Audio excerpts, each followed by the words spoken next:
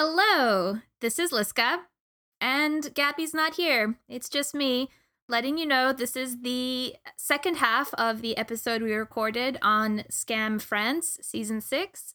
We hope you enjoy the rest of the discussion. Bye! Then we get to episode 6. Lola is going through mom's things, and Daphne at first balks at it. Lola freaks out again. She's done the wrong thing. But then they start going through it together. They find mom's old camera.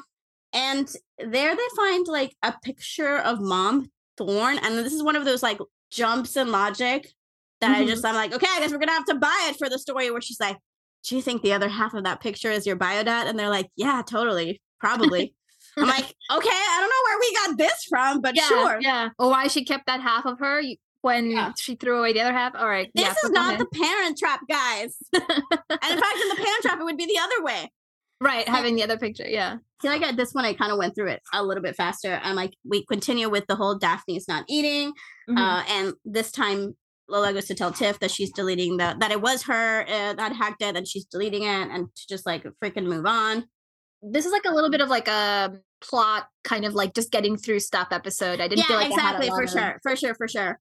Then we've got she hangs out with La Mif, but Maya's not there because Maya's going on a date. This is where Max and Lola get their one scene to talk, and he sort of admits this is where we get Maya's falling in love with you, and I'm like, okay, sure, yeah. Can we recap the scenes they've had together? They hung out and they had a good time in community service, and then they went on one expedition, and the party, and they had the party and the expedition, and those were good. Then she is a total mess and is kind of mean to her for 2 scenes, and then they hung out again and they apologize, and it's nice. But it's not they're in love. Anyway, I was like, what if she finds the camera a little bit earlier and then we do something with the camera? I don't know. Anyway, but right. And it's so funny because I like Max, and I like this Max scene, and it's totally real to me. But then apparently people in the next season, when it's Tiff and Max are hanging out all the time, people are like, how could he do this to his friend Lola? And I'm like, is Lola his friend? He's known her for 3 months. Also, people, friend groups morph and shift, and it's not that unusual to, I don't know. Yeah.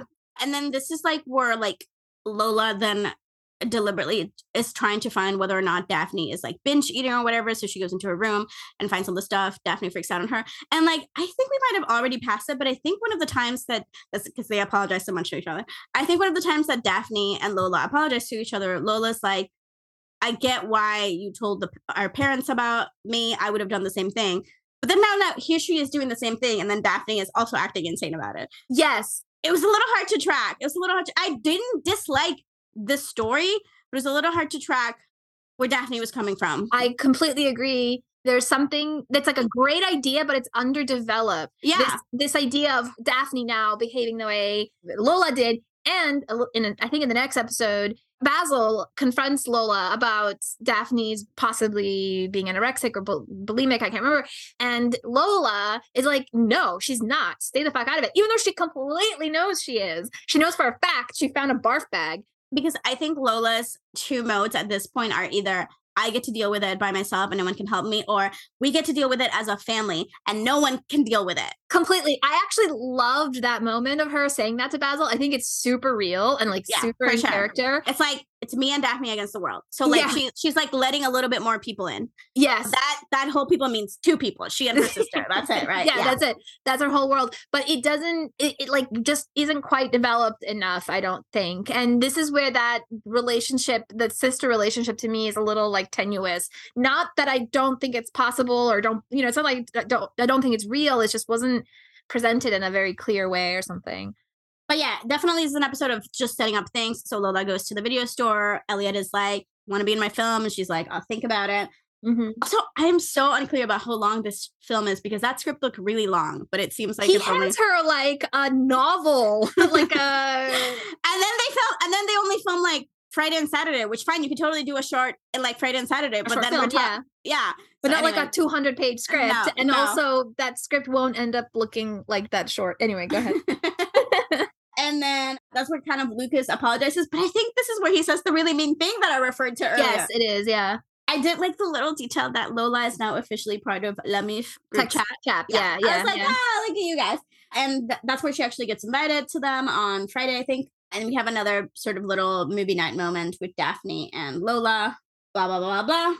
And I think she confides in Daphne, look, this one time I wanted to get fucked up, but instead I went to the video store. So I think she's trying to show her sister, I am trying, right? Yeah. So I thought that was like a nice moment. And she meets Lamif out. And that's where Maya comes with her new girlfriend, Charlotte. And okay, here's my thing. I feel like when at first everyone is sitting, everyone is being perfectly nice. But then when they get up, everyone's like, Lola, why are you acting crazy? And I'm like, I thought she was acting perfectly, like not super friendly, but not like. I thought they were commenting on Maya and Charlotte or something. I agree. I didn't follow the conversation there. I thought they were commenting on Charlotte and not liking Charlotte. Yes, definitely they comment that too. But I feel like everyone's like, I actually know what I mean is later when Maya's like, why were you acting so weird? And I'm like, I don't know. I think she was acting fine. Just like every one of your other friends. Exactly. That's what I meant. Yeah. Sorry. Yeah, you're right. They're commenting on Charlotte at the moment. Then she goes out for smoke.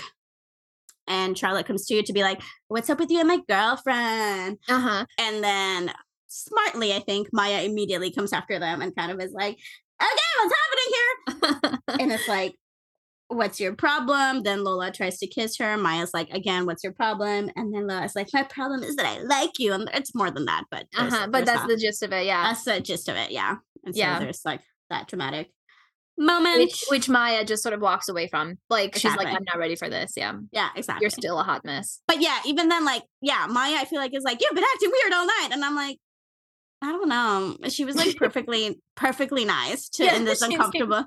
Yeah. She seems perfectly fine. Yeah. I agree. Okay, so episode 7 also is a really short one. I feel like the beginning of the season is really strong. The mid, I'm just like kind of going through the motions. And then like the end, you're like, so much is happening.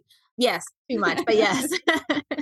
Yeah, episode 7, I think this is where the Basil thing is when he is trying to tell Daphne or trying to tell Lola about Daphne not eating, and Lola's like, no, shuts it down. Yeah, and I wrote, poor Basil. Yeah. He's trying so hard. A little bit later in the episode, he confronts Daphne about it directly, apparently, or they come in arguing. Daphne's pissed that he has been talking to his sister and her friends about it. And they break up. Yeah, he's like, I'm just trying to help you. She's like, I don't need your help. It's not quite that, but it's that. Yeah, and then she's like, and it's over. Get out. Yeah. And it's sad. Yeah, it's sad. Lola tells Elliot she wants to be in the film. She then goes to the grocery store to see Maya and apologize for like being so dramatic. I kind of was with you, and I don't understand what she's apologizing for exactly, even though I actually think she's a lot to apologize. She's like apologizing for the wrong things. She actually has a lot to apologize for. I do agree. She's apologizing for everything. She says like, look, sorry, I was jealous. I've never felt this way before, but I'm happy for you. Then this is the Friday and Saturday where they're actually shooting the short film. Elliot at first freaks out because like there's no one there to help them. He's supposed to be in film school. So he's supposed to have film school friends, but we're not going to talk about that. Speaking of details that are like, get the fuck out of here. She calls her friends who've presumably never seen a camera before or a boom mic or a clapper, and they're just going to like shoot a film in a weekend. Excuse me. I know our work seems like bullshit to outsiders, but it's actually a lot of hard work and skill and training. And you don't just like pick up a camera and do it. I know. I almost wish like there was a mix of like, oh, my film school friends, but like other people are shooting at the same time. I totally get that his own friends can help him because they're all studying for Le Bac or whatever the fuck. But I'm like, yeah, I don't know, guys. Like, I'm going to let it go. But it's anyway. It's one of those details of realism where they really fail, in my opinion. Yes, and then that last climactic scene, it's in the rain. It's obviously supposed to parallel like the actual like Elliot and Lucas kiss in the rain. Yeah. And Maya's really struggling to say I love you. And then Elliot, like a good director, is like, you know what, I know what to do. Emotional manipulation. Yes, because Maya has shown up who couldn't make it there earlier. Like I get presumably Lola invited her to help with the film. So she shows up at 2 a.m. And I guess. Sorry, I couldn't come earlier. You're shooting the last scene, but I'll just anyway. Yeah. She is right on time because Elliot puts her to stand kind of behind him. He's the person Lola's supposed to be delivering her lines to, and instead she sort of figuratively delivers them to Maya, and it's a very touching scene. And actually, the actor is fucking amazing in this moment. Yeah, and I totally understand why they showed us that clip like twice, like here and then. Yeah, it's worth it. It totally works. And they say life is now. Again, Yeah, That's like, yeah. that's the line. That's the catchphrase. And so then we're having kind of like a little bit of an after party. Maya and Lola go outside. Maya's like, guess what? I broke up with my girlfriend. And then she says this line that I'm like, I don't know if you're supposed to say this in a season about addiction, but okay. She's like, I broke up with her because I've been trying to like fight against my addiction. And her addiction is Lola. Oh, cringe. I think I missed that. Or I erased it from my memory. I'm not sure. The kiss. And then they kiss. Great. And I think the kiss itself is beautiful, although suddenly they went from like outside rainy to like suddenly they're really brightly lit. And it's clearly on purpose, but it took me out a little bit where I'm like, yeah, okay. I think probably they didn't want it to feel like Lucas and repeat like, exactly of the fight. So, I mean, of the, and that's kiss, what I mean. Like, we're in episode 7 and they're kissing for the first time, and I thought that was a really interesting pacing choice. Again, I don't know if it 100% works because then everything has to move so much faster in the last 3 episodes. Yeah, and also I think laying it out with you, I'm also realizing there is like a back and forth, like it's a little bit repetitive between her and Maya. It doesn't have necessarily that like super through line that a lot of the like, I'm thinking of like the evac season or even Wilhelm or Norhelm. There's like a very clear progression. It's not as cyclical or what was the phrase you used before? I think cycles, right? Yeah. It doesn't quite work for me because there's a lot of back and forth. Like they're falling in love. Then she kind of does a shitty thing by calling in the middle of the night. Maya, going back to Maya sometimes being too perfect, helps her out and is like, yeah, but then Maya then also backtracks because she like hears addict and she's like, I'm gonna get away from here. So I thought that was interesting too. Yes, I think that works. Then comes Maya starts dating someone else. But there's a lot of like Lola being shitty and Maya kind of forgiving and keeps coming back. I would have to sort of trace it out. I don't have it written in front of me, but I guess I just don't buy always that back and forth. It gets noticeably worse going forward. So that's my thing. I think it actually kind of works for me for the most part. I mean, it's a little bit repetitive in that I wish that, again, they had like a thing, whatever that might look like. Yeah. But then I think, okay, yes, it took us until 7 because now like they know each other much better. We've seen like the sort of slow connection. They've put a lot of the cards on the table. But then suddenly like 8, 9, and 10 is like bam, bam, bam, bam, bam. It's too fast. It's too fast. Yeah. All right, let's get to them then. Is there anything more in this episode? No, that's it. That's it for episode 7. So now we're in episode 8. And we start with Maya and Lola sexy times. That's literally what I wrote. Oh, yeah. That's right. Yeah. Yes. And then she goes home. And the first thing I've written is that Well, before that, Again, I'm just pointing out some of the cheesy moments. Like Lola keeps being like, I don't like my scars. And then Maya like draws on them. Anyway. Yes. I actually really liked that. So I just want to point that out. Yes, because it mirrors her own tattoo. Right? And sort of like that. It's a part of who you are, and sort of like making something beautiful out of something. I don't say like horrible, but yeah, bad out of like a scar or something. Exactly. That was something that was physically done to your body. That is of something bad that happened, but she transformed it into something else. Yeah. Yeah, and then she has to go home because she gets emergency text from that Daphne passed out essentially. Oh right, yes, that's right. So Daphne passes out. Lola is the one who tells Basil and he comes over. By the time we get there, because we don't have the budget to go to a hospital, Daphne is at home. They break up, like Basil and Daphne. Dad continues to be overwhelmed and Lola promises to help. And this is again with like I think what you said at the beginning of the episode, Basil being like the secret MVP of the season. He like takes over the kitchen and starts to make risotto with what he has there. He's like, I got this.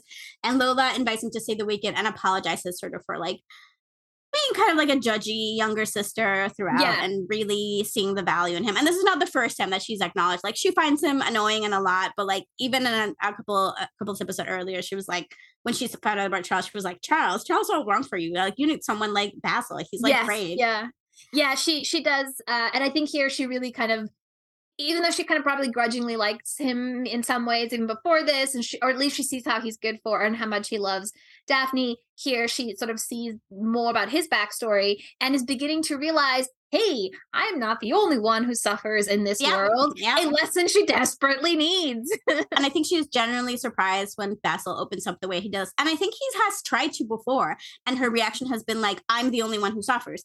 Yeah. But this time she's able to listen to what he's saying and be empathetic and understand. Yeah. And then also, I love that it's couched in or around this conversation of him preparing food and how he learned to cook because his mom wasn't able to do it, which is kind of going back to the scar and then tattoo transformation. Like the idea of the things that hurt and are painful at the time also make you who you are, and what you choose to do with that is what matters. If he chose to sulk and mope and hate women because his mom was mean. I mean, I know chose is a problematic word there. A lot of these things it's complicated. Because all those caveats. The mom's bipolar. Like that's what we know that from. That's right. Yeah, that's right. I forgot about that from yes.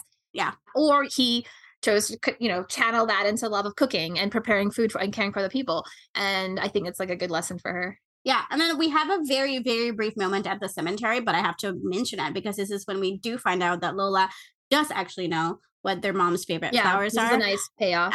Daphne is all like, why are these flowers so ugly? And Lola's like, well, they were mom's favorite. And then even the reveal of how she knows is again, this thing of what you're saying, like the heartbreak and the regret and the complexity of that relationship and what was lost, good and bad, right? So she says she knows what she is because these are the flowers that mom would send to her while she was in the hospital. And that she would write to her all the time. And she threw those flowers away and never opened those letters. And now she will never know what her mom is to say. And that is just what she has to live with, right? I love how the show just lets us sit with that heaviness and just this pointless sadness of it. A different show might have been like, oh look, I found those letters. Let's wrap up everything. And I really like that they were just like, nope, life is hard and terrible things happen. And but you know what we will find? Maya comes up and like meets Daphne and Basil, whatever, and she brings back the camera and she developed the film that was in the camera, which has the picture of her bio dad. Yes, the missing picture. Can I just backtrack for 1 second? I love this line.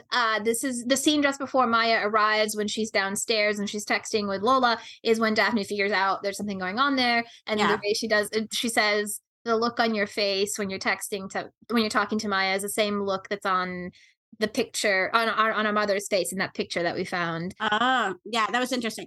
And that's another thing that the subtext of like the parallels between her and her mother is really interesting. They don't really do anything with it. They don't do enough with it, but they talk about, there's constant reference to how much she looks like her mother. Clearly both have addiction issues. And a lot of her fears come from becoming her mother, but then they don't quite do that. Yeah. One thing the show also, again, kind of touches on, but doesn't fully really ever explore, but I really like is that Lola and Daphne have totally different perceptions of their mother, which is very true. I mean, and it happens in families all the time. Even in, because this is not that big of a gap, but yes, like the person who your mother is for a sibling versus for another versus the time, it can be many factors. Completely. Like being just the first child versus a second, like when a mother kind of knows a little bit more what she's doing makes the difference. But even in this case, and I feel like they don't do enough with it, like, does Lola's parentage or father, biological father, figure into that difference at all? I mean, I'm kind of glad they didn't do this, but yeah, that's what I was going to say too. I was going to say that could have been a huge factor too. Yeah, but they never explore, nothing. Yeah. And then, so Lola wants more answers about her biological dad, but she can't go to her mom, right? That's not a resource she has anymore because when she found out about it, it was not the time, right? And now that time is gone. So she finally asks her stepfather, technically, I guess, about who her biological dad is. And she's very vulnerable and is just like, please tell me. And he does open up and tell her. And she completely like flips 180 in the scene. I actually think it's a really good scene. I do think it's a really good scene. He's trying to be so sympathetic. The same as Jean. They fell in love, blah, blah, blah. Like, she left me.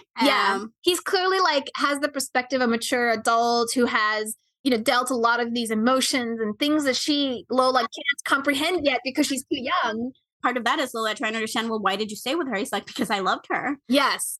And then that scene shifts very quickly because there's just like so much happening emotionally that again Lola doesn't know how to like process. So her response is to blame him and like get mad at him, and then he gets really mad and he almost goes to hit her. Yeah.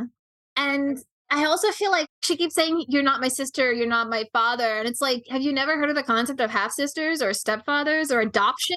I do feel like I get it with the dad more, like her resistance and like this journey to accept it. But with Daphne, like, why is she not your sister? Like, she's literally your sister. You share a mother.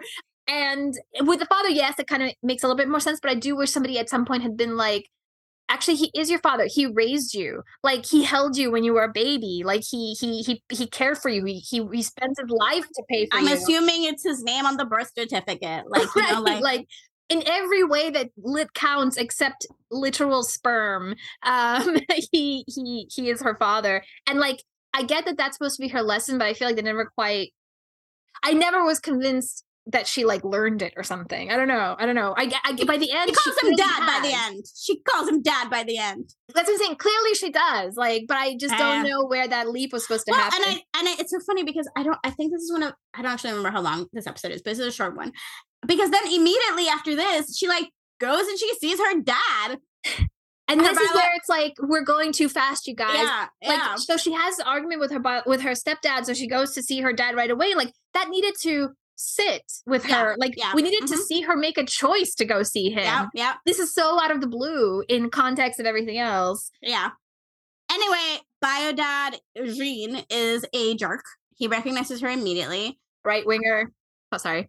Yeah, doesn't know. That's how the stepdad describes him. That's not me. That is true. That is what he says. And then he has a new family. He has no room for her. He does not want to see her. He like gives her like $100 and tells her to go away. And says like, say hi to your mom from me.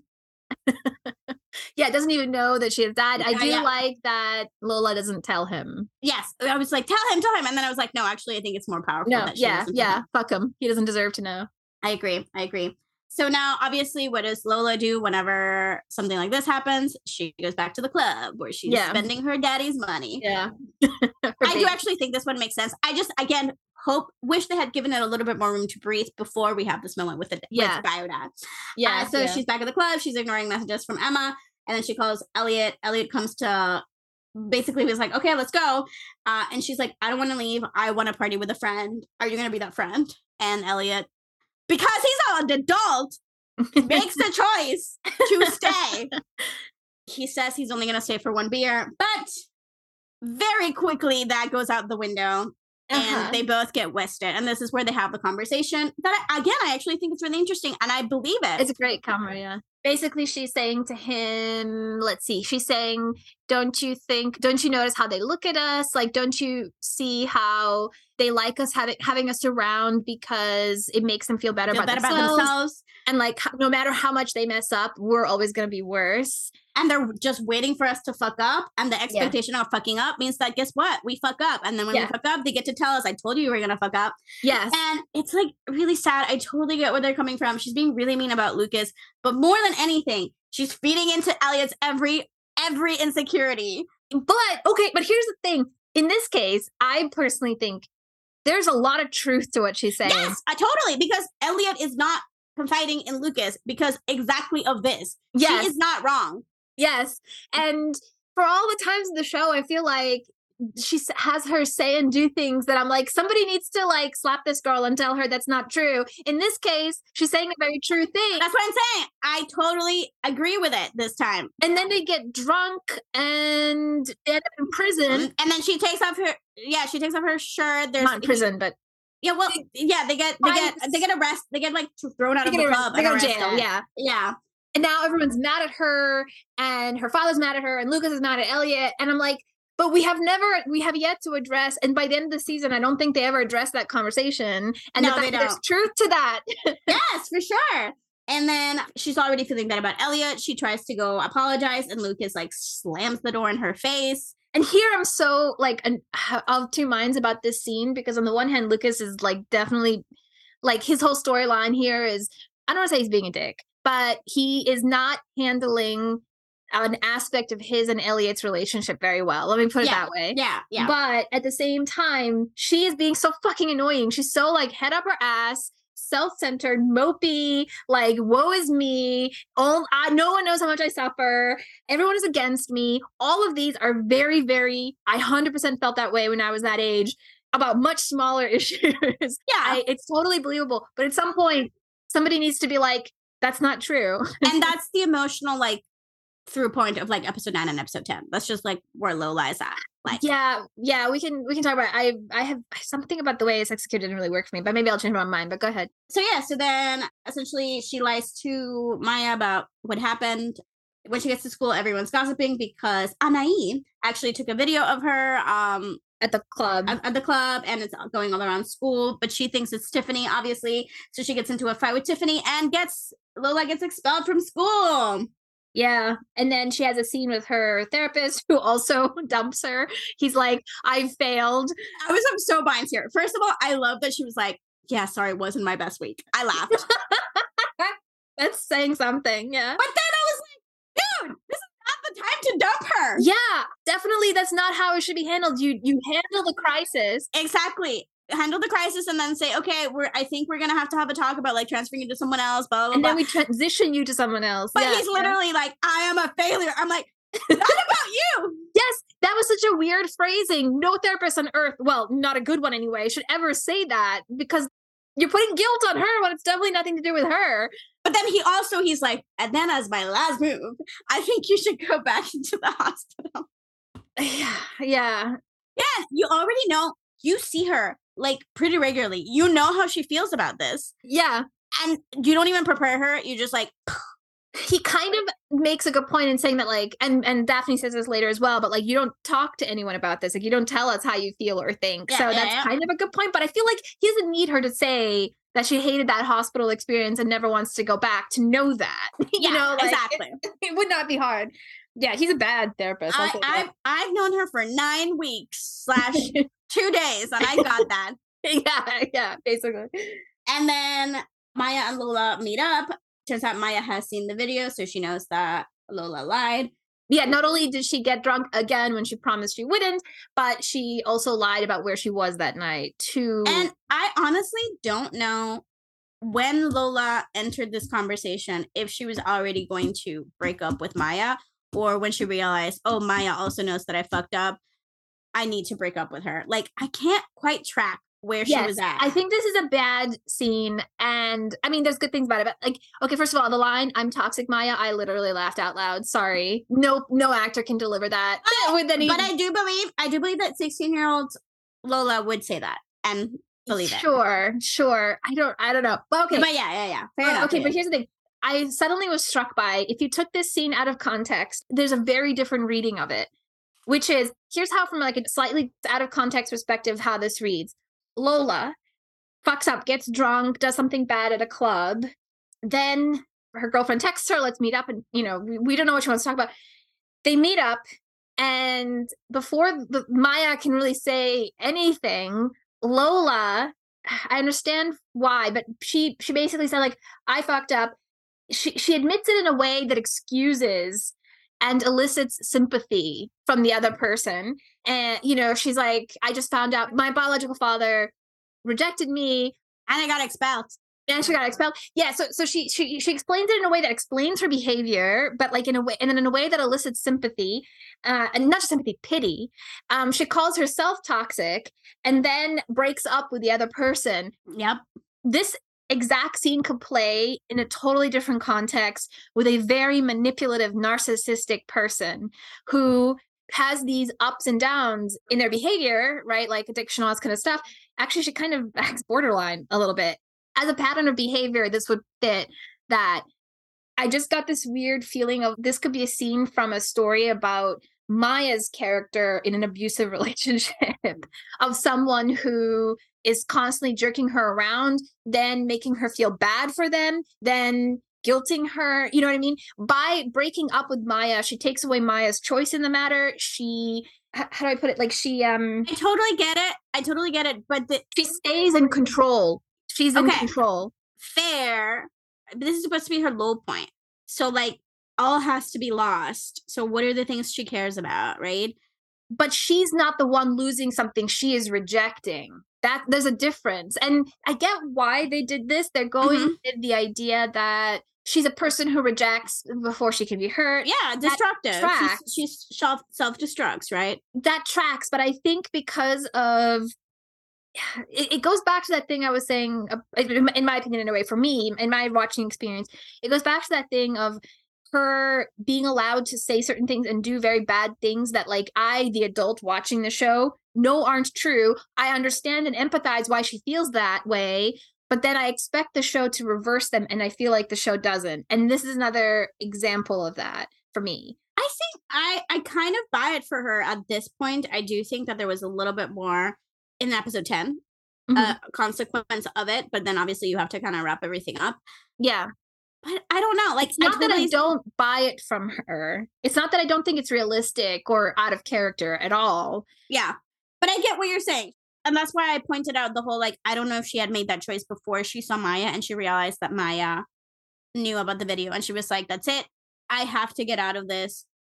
She knows who I really am. She knows. Yeah. There's no way to solve this dish. I need to get out. Yeah. And I didn't even think about that until we were talking about it. Like, I was just like, yeah, she like gets in there and like puts an end to it. Yeah. But then I was like, you know what? I wonder. Definitely there's something that feels a little bit off there. But technically, as a character beat at the end of the season, it works. But yes, it definitely has like a little bit of like a little asterisk to it. Yeah. I mean, I would say it works insofar as I believe it's a thing that this character would do. Yes. But I guess I am not clear on what the show is saying about it, or like their stance on it. Because it's a little bit of what you're saying. Okay, so this episode goes back to that cycle that we are starting to understand does not want to be a part of. She just doesn't know how to do anything beyond that. Her again, even calling Elliot, when she called Elliot, you don't know if she wanted him to get her out or to stay. Once he got there, she was like, stay, right? But it's unclear because throughout the season, Elliot has been the person that she turns to when she doesn't want to be self-destructive and have that behavior. Point. So that's kind of like an interesting thing there. So then she like ruins that one thing. So that's definitely like, in her eyes, she ruins that one thing with Elliot. Yeah. So that's that. Then she gets kicked out of school, which I don't even think school matters that much to her.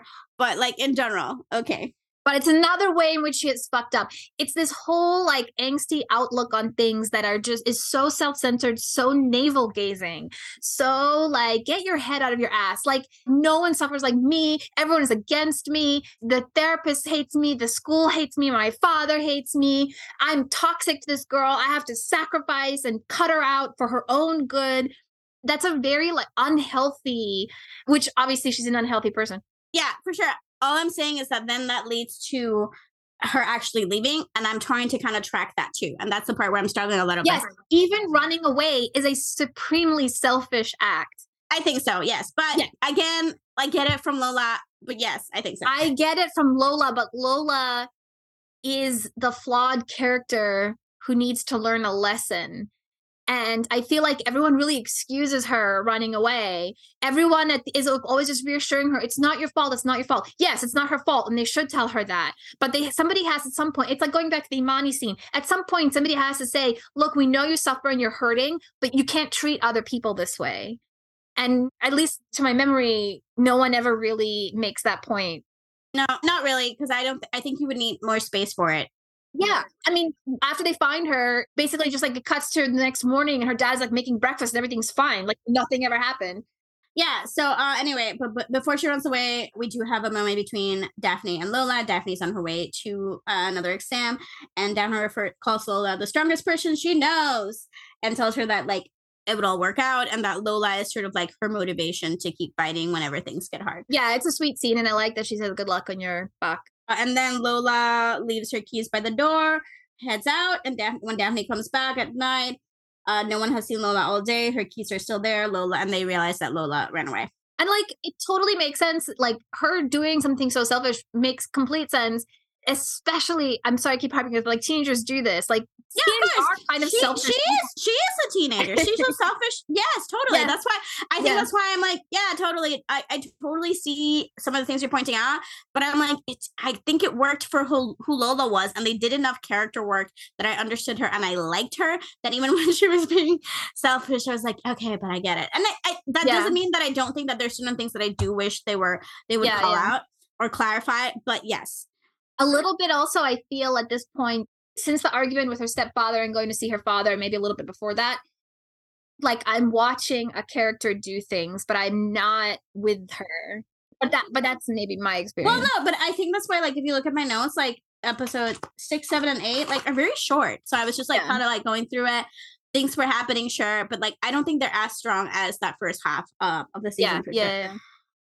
So we enter episode 10. Last episode, Daphne is freaking out. She goes into Elliot and Lucas's apartment and tells them that Lola disappeared. The cops have been called. I'm glad that was clarified. Maya already looked at Urbex. Like, we're getting all the information here. And then Daphne, it's so funny because when we start episode, this is the one thing I did not see coming. I called like basically everything else out. I was like, clearly Maya was in the car with her parents. And I thought maybe a drunk driver hit them. I didn't think it was the dad, but like, I was sure, But we start episode 10 and I'm like, who the fuck is Benny? Like, I felt like I had no idea. And then Daphne is like, she wrote to me, but she doesn't know she wrote to me. And I'm like, gasp. Mind blown. I totally agree. They played that brilliantly. And I love how they even let us forget about Benny for about 2 episodes almost. Like, he hasn't been coming up that much. It's definitely a constant, like, throughout the season. You'll see her, like, but yes. And I was like, like, in the beginning, I was asking, like, in the first few episodes, I was like, who's Benny? Who's Benny? I want to know Benny. I would write it in my notes. Who's Benny? And by this point, I'd forgotten to ask the question. So when they reveal it, I was like, oh my God, it's so good. So Lola kind of like writes like one last message to Benny and then deletes her sad Instagram account of things that are broken. And like Daphne's freaking out, and I totally get so. She's also freaking out because this time, like, Lola left a note. She's never left a note before. Like, these are all like very clear signs to be like upset that your sister with a history of mental illness and addiction has gone missing. So I totally get her. And then so Elliot's trying to keep his calm within all of this. And she's like, where could she have gone? Like, anything else you can think of? Is there anywhere she goes when she wants to be on her own? And then we connect to the second episode. Daphne/Benny makes the connection of like, well, she sent me this picture. And then Elliot, apparently he's like, I completely know the Paris nightscape. I think I know where she is. That was like one of those things where I was like, I'm going to let this go. Like a little bit like filming a short film when no one's ever picked up a camera before. But what? How does he pick one rooftop out of presumably thousands? I don't know. He should be Sherlock Holmes.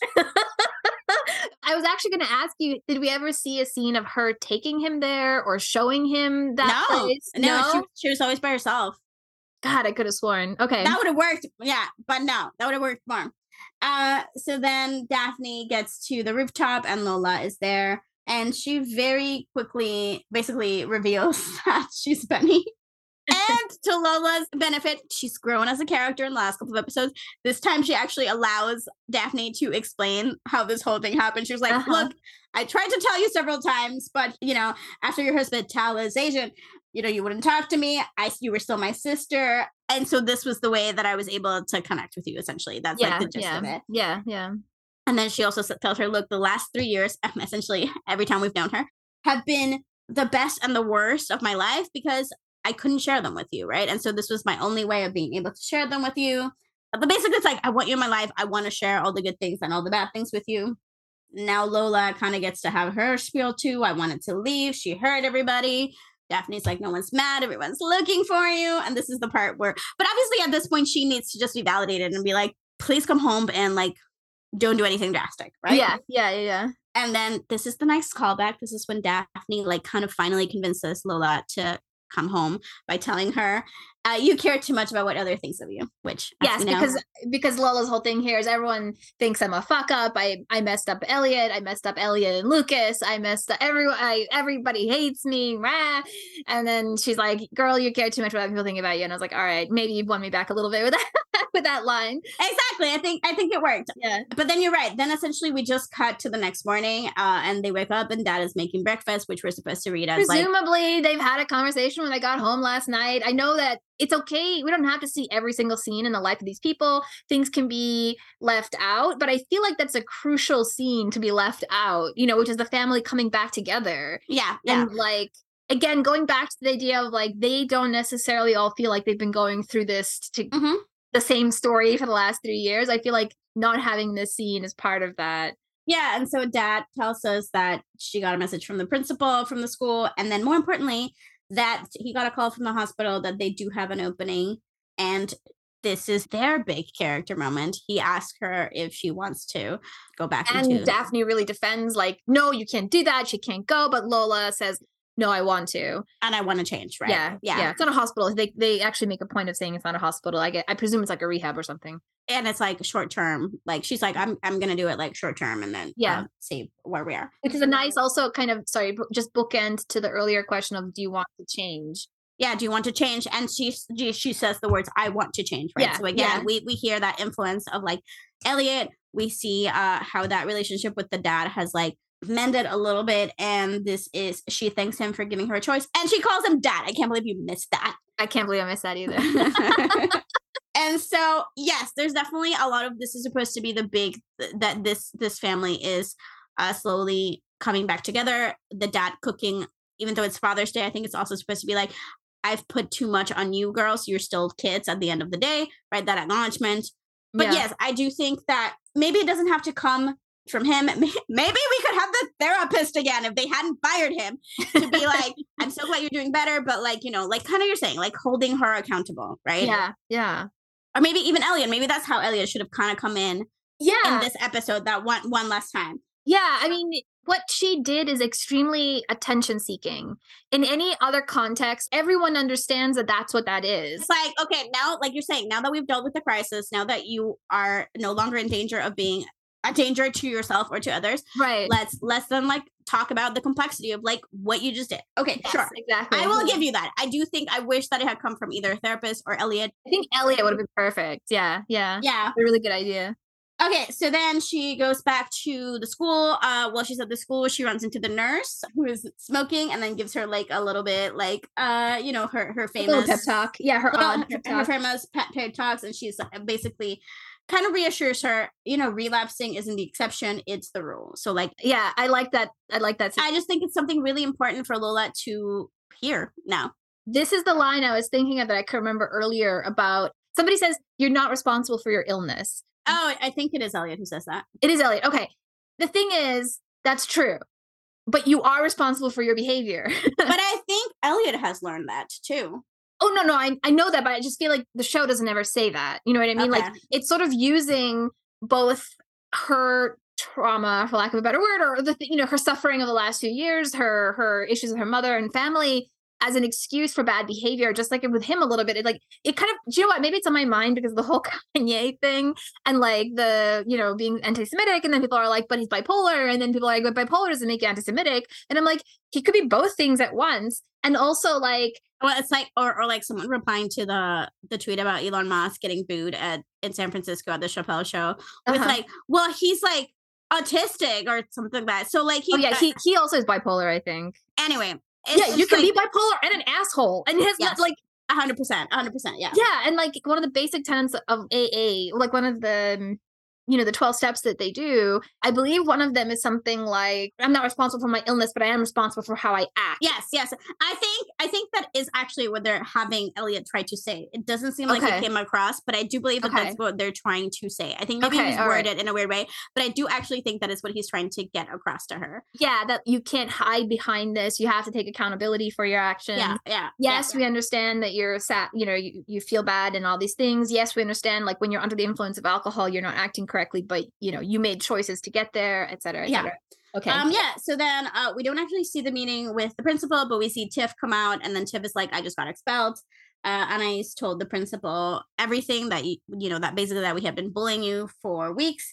And then Tiff like walks away, basically being all like, well, we could have almost been friends, which I do believe, because I do think that there was something genuine in her initial like approaching of Lola. So I thought that was really interesting. Yeah. This is the like missed opportunity feeling for me came in this scene where, yeah, I was both intrigued by her saying in that first scene, I lost someone too. And then by this scene where I was like, this actress is good. There's something more here. Maybe it didn't need to be, I mean, first of all, I think this season we've recognized is doing too many things. So definitely should not have been in this season. But I do love the fact that she gets to have her another one. I don't care what all the haters say.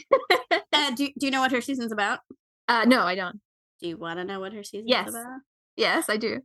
So I'm trying to make sense of the timeline, but essentially, Tiff is pregnant right now, Whoa. but she is in denial about it. And then in the opening scene, basically of the next season, she's going to have a baby at like a dance recital. Wow. Okay. Wow. And so France it's like, really does. I know. All the drama. Damn. Yeah. So it's like whatever it's called, like pregnancy denial, I think it's called. Uh-huh. And then being a teen mom and then falling in love with Max, who's trans. Okay. All right. Well, I'm looking forward to that. Really interesting elements to me. A lot of really interesting elements. We'll see how they end up gelling. I have no idea how they're all gonna. Yeah, exactly. But the baby seems a lot, but yes, I've seen a lot of cute pictures of the cute baby. Like that's all I've seen on Tumblr. There's something to look forward to there. Yeah, and so then I think this is when the conversation that we are trying to make sense of with Elliot happens. She goes to the video club. She tries to apologize. She tells him, "Hey, maybe I'm not. It seems like I might not be expelled. I'm going to go to the disciplinary board." I think actually eventually, like Max and a bunch of the Lamif will end up at the same school. I think maybe I don't remember. I don't know. I have to make sense of that. Okay. Anyway, we'll get there. The point is that she apologizes, and Elliot basically is like, you don't need to apologize. And then I think that's when he's trying to give, like, I don't think he's trying to say you don't need to apologize in the way that maybe it's right. I think he's trying to say, I'm an adult, which is what I was screaming at Lucas this whole time. And I was like, your boyfriend gets to make his own choices, wrong ones. Yeah. And that is okay. Yeah. And yes, you should totally scream at him and like call him out on it. Maybe don't scream, but call him out. Yeah, call him out on it. But like, she did not twist his arm, right? Yeah. No, blaming your friend's 16-year-old sister is definitely not. Exactly. That does not make sense. And then I think maybe this is when he does like talk the what we were just talking about, right? Yeah. And then obviously because Elliot also has to be here to remind us about Maya, he's all like, and what about Maya? He's their biggest cheerleader. He is their biggest cheerleader. And so he's like, you should go see her. And also the movie's done. And Lola's like, is it? I know a place where we could show it. What day? Friday. Yes, because it's scam. Everything happens on a Friday. Yeah. Except if you're in España, then it's a Saturday usually. So anyway. Those Spaniards. Lola stops by the grocery store because I guess that's their spot. I don't know what to tell you. She can't just go home. That's their thing, scanning things on the little scanner. Yeah, and so she like kind of waits for it to be empty. I thought that was like a cue. She's like, wait, I don't need an audience. Yeah. And then she like basically goes to the scanner and she starts giving her a bunch of like items, and they is spelled Je suis désolé, which we're on the record for saying it's like my favorite French word because it's so dramatic. Désolé. And it basically asks her to give her another chance. I don't remember what the second part. Something like, will you forgive me? Will you forgive me? Yeah, there you go. And then apologizes for pushing her away, tells her she loves her. She's afraid of loving, of not being able to be loved, but she, again, wants to change is the important. Mm-hmm. And then Maya at first doesn't say anything. Yeah. But then she uses this little speakerphone thing and basically calls her back for a dramatic kiss in front of everybody. I feel like Maya's getting fired. No, the French love this kind of stuff. But in terms of cheesy, dramatic public kisses, it was up there. I liked it a lot. I liked it too. Even though I still have serious questions. Yeah, even though you're here like, well, I don't know if she should be forgiven this quickly. Yeah. She needs to grovel a bit more. Yeah. Especially not because like the third time that she's apologizing for acting like yes. Like it's like this is a pattern now. Yeah. But okay. Yes, I did love the actual sort of like gesture of it. Whatever. I know. I thought it was really cute. In like movie, TV, exactly. moment. Definite. Yes, love thumbs up. Yeah, cheesy, like but perfect. Even the way she says it is really funny. She's like very, very quickly and like very efficiently, as if she's just calling her for like a price check or something. Yep. And then it's Friday, yay! And it's the production of Elliot's movie, and everyone's there. including, did you notice who was there? Charles. No, who cares about Charles? Sufjan. Oh, yes. Yeah, he was there. I forgot about that. Oh, the only reason I mentioned Charles is because I was like, he doesn't look nearly as bad as he did in the last time we saw. It was like the weird haircut situation that he had going on. Okay, because I remember being like, that is the douchiest looking man. I cannot believe he was cast in a teen show. Sorry, actor person. But then here I was like, oh no, he looks fine. He's normal. So I was just surprised by that. No, we got Sufjan dancing for like half a second, and then we got Sufjan and Iman saying that they were gonna go to like, I don't know, Morocco. Oh yes, they're going on vacation, and then that what's her name? Alex. Is it Alex? One of them is like, oh, you're gonna be alone together. I thought it was Alex. Oh, maybe. Yeah, they're gonna be alone together. Wink, wink, wink, wink, wink. And then we see Lola taking pictures of everybody because I guess that's her thing. But again, it's another thing that connects her to her mother. Yeah. I wish you had done more with that idea of like, you will always have this very complicated history with your mother. You might not be able to forgive a lot of it, but finding something beautiful in that connection of this other thing that she loved. Anyway, whatever. It seems like a big part of an emotion and a theme that she probably is dealing with or should be dealing with is that she is like her mother, and her fear that she's a fuck up like her mother. But she wants to change, which apparently is something that possibly her mother was never able to do. Right. But they never like actually make that on the surface. It's sort of, I'm just sort of like realizing, oh, I bet that's a thing that she has to deal with and think about. Yeah. And then recognizing the beautiful things and the beautiful ways in which she is like her mother. You know, she looks like her. She loves photography like her. It's kind of like the scar. Like, it doesn't ruin you to have flaws. Yeah. Also, what are prep classes? Everyone's going to be taking prep classes. I assume they're prep for the back, but you're right. That doesn't make any sense because they just took the back, didn't they? I was like, did they all fail, or do you have to take prep classes before you go to college? Like, what is happening? Anyway, I didn't care enough to Google it. I don't know. French educational system is all a big mystery. And then Daphne comes over, and we find out that Daphne went to an appointment for her like eating disorder, and then Lola tells Daphne that she is the strongest person that she knows. Oh, I just think they're cute. I don't know. That's cheesy, let's go. I liked it. Yeah, it worked for me. I got misty-eyed. I do think they're cute. I do think that they fall into a very similar thing to what you were complaining in terms of Maya and Lola, which is like there is definitely a cycle in the way that every 3 episodes it feels like they go to a very similar arc. Right? Yes, without the like people recognizing, without the show recognizing this is a cycle that needs to be broken. It just sort of seems like it's like that's how they wrote it. I don't know.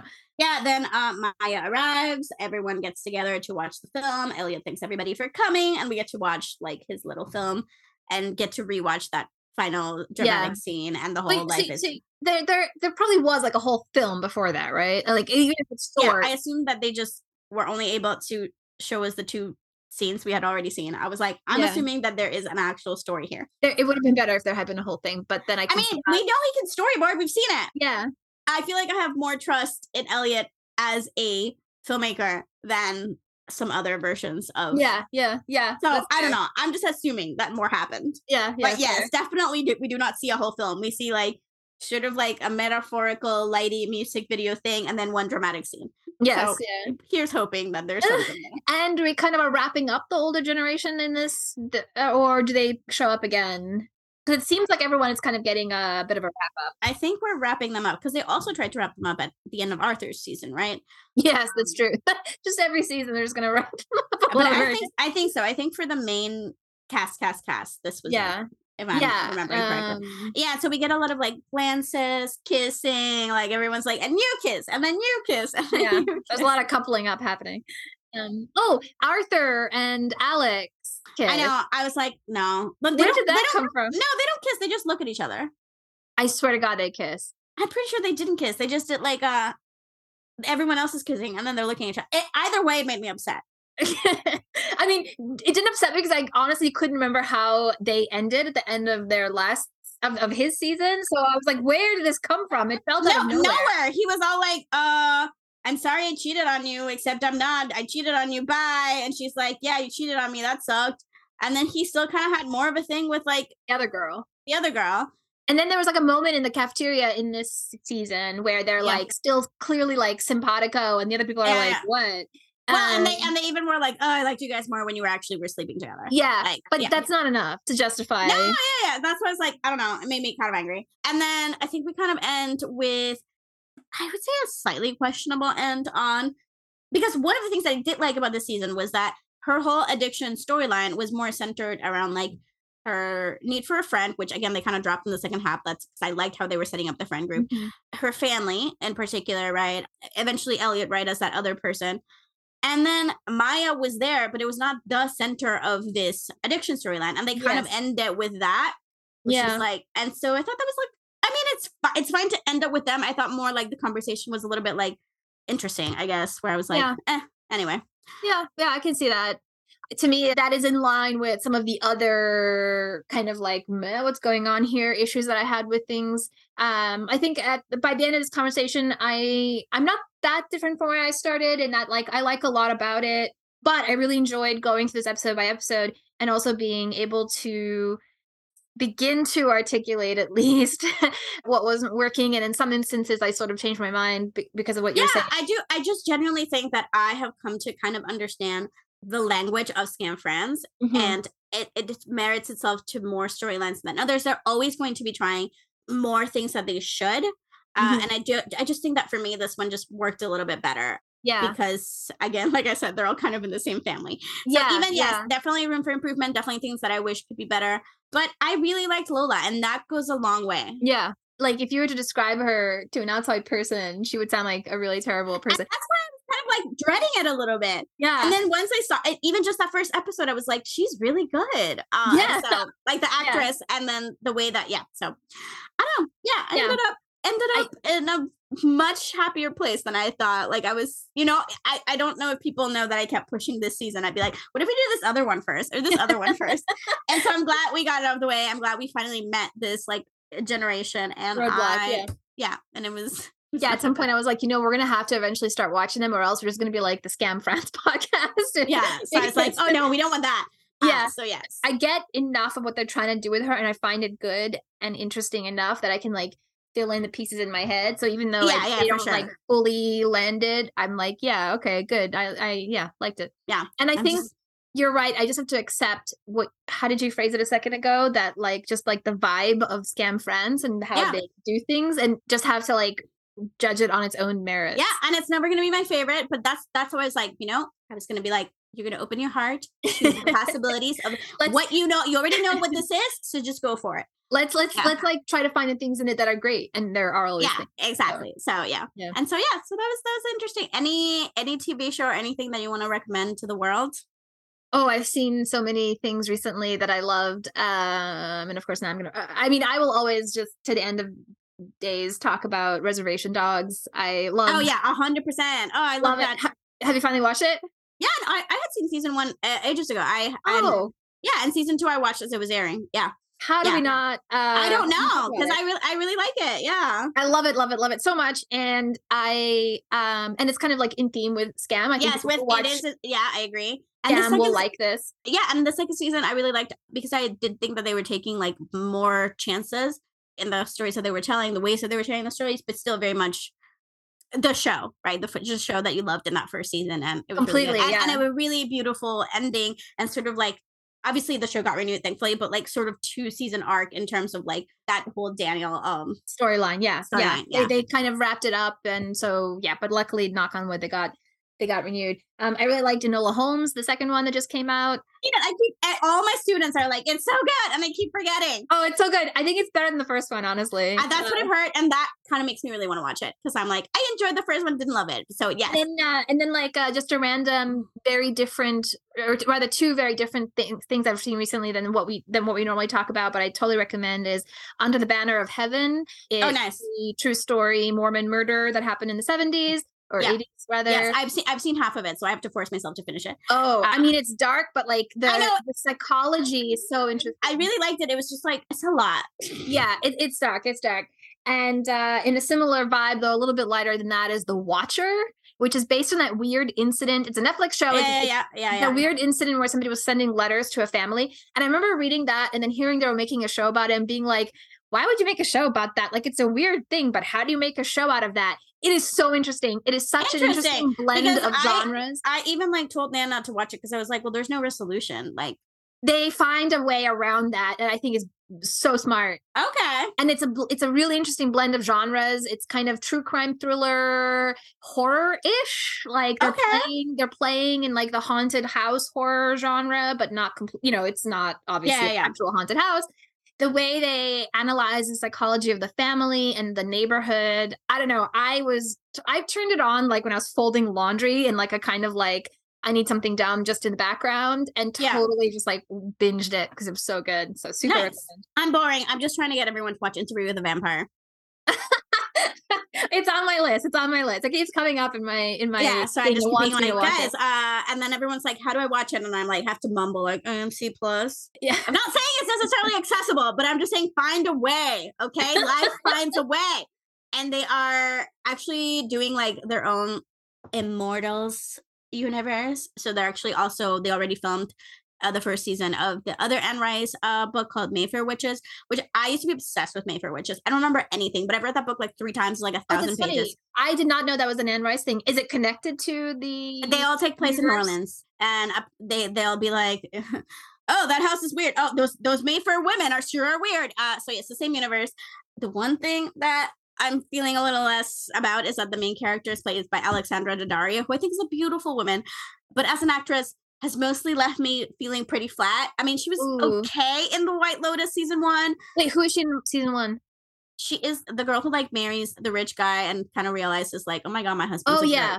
She was okay. She was fine. She was fine. But yes, that's my one thing, that she's like the protagonist. And I'm like, okay, right. That was kind of like my big one. I'm just like, I'm trying to get everybody to watch Interview with the Vampire. That's my big rant of the moment. Can I throw out one more to you than anyone else? Yeah. Midnight Club. It just got canceled. So I know.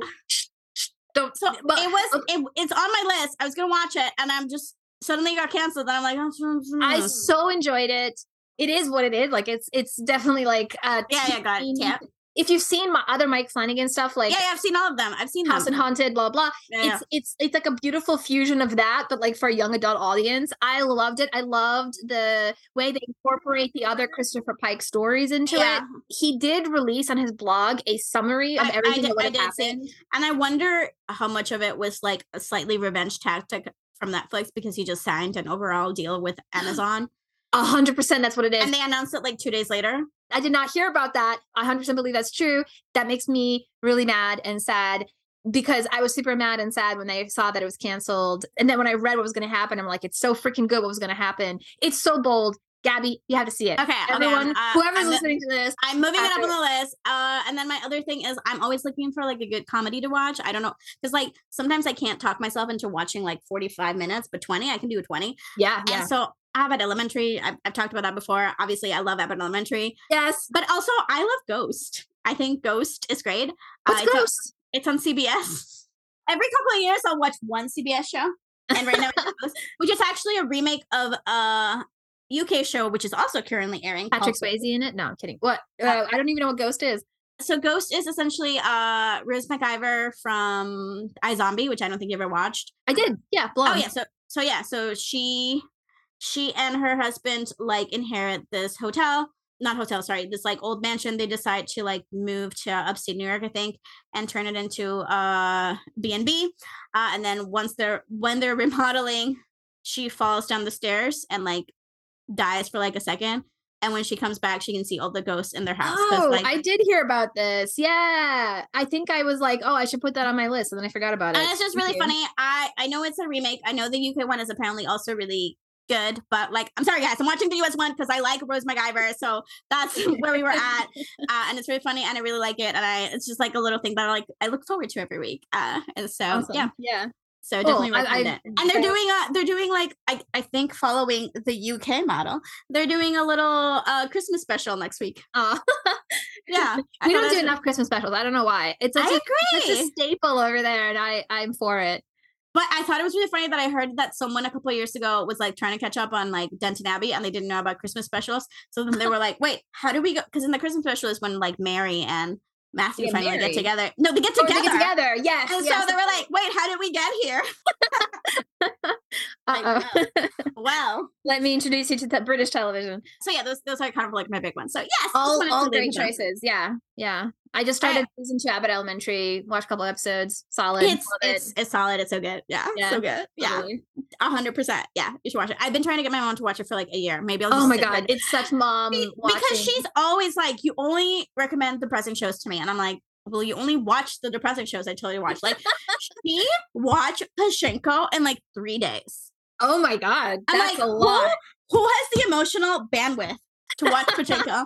Like, she watched it with my dad, and then like 3 days later, they're like, we're done. What do we watch next? And I'm like, you're done? That's a lot. That's a whole lot. Oh my god. So anyway, that is it for me. Okay. Anything else? Nope, that's it. We should probably wish everyone a happy holidays and happy new year, because this will probably come out right around Yes, fingers crossed. Let's sort of in like the in timeline. 2023 Yeah, that's sort of like sometime. the timeline. Yeah, I know. I've been trying not to say too many identifying details. Like, I wanted to be like, did you know that Jin from BTS started his army thing today? And then I'm like, I don't want them to know when we record it. No, I'm gonna turn around real fast this time. No, I won't. But I'll try. I'll okay. have ambition.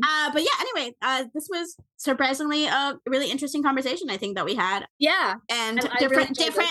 different from us to do it episode by episode. I don't know that we'll do it again that way, but it was fun. Yeah. This season was conducive. It was short episodes. So okay. And then yeah, that's it from us. Okay. So thank you so much for listening, and goodbye. Au revoir.